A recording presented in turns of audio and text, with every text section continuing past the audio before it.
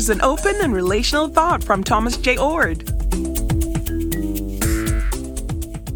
In my early 20s, I moved from having a personal relationship with Jesus to skepticism about religion at all, and eventually to atheism. I wasn't an atheist for that long. I kept at the quest to understand life, and I eventually came back to believe that there was a God who exists. But the God I believed in on my return to faith was an impersonal God.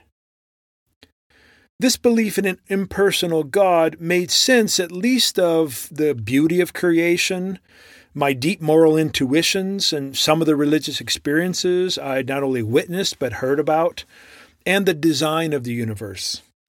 The idea that there was a God at all provided and still provides, for me, the ground of ultimate meaning in life.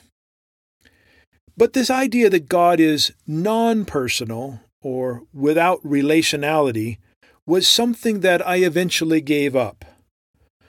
I realized that a transcendent something, an amorphous reality, an impersonal ground of being, wasn't a divine who could relate with me or interact with creation.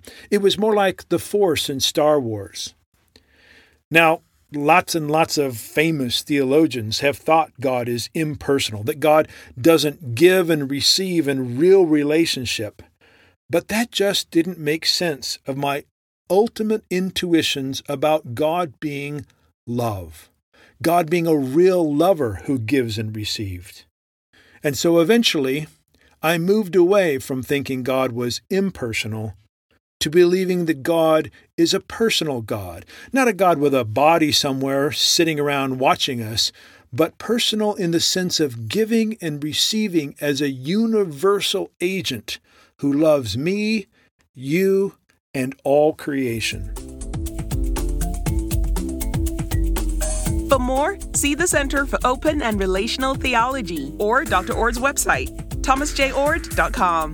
Please like and subscribe to Oord Shorts.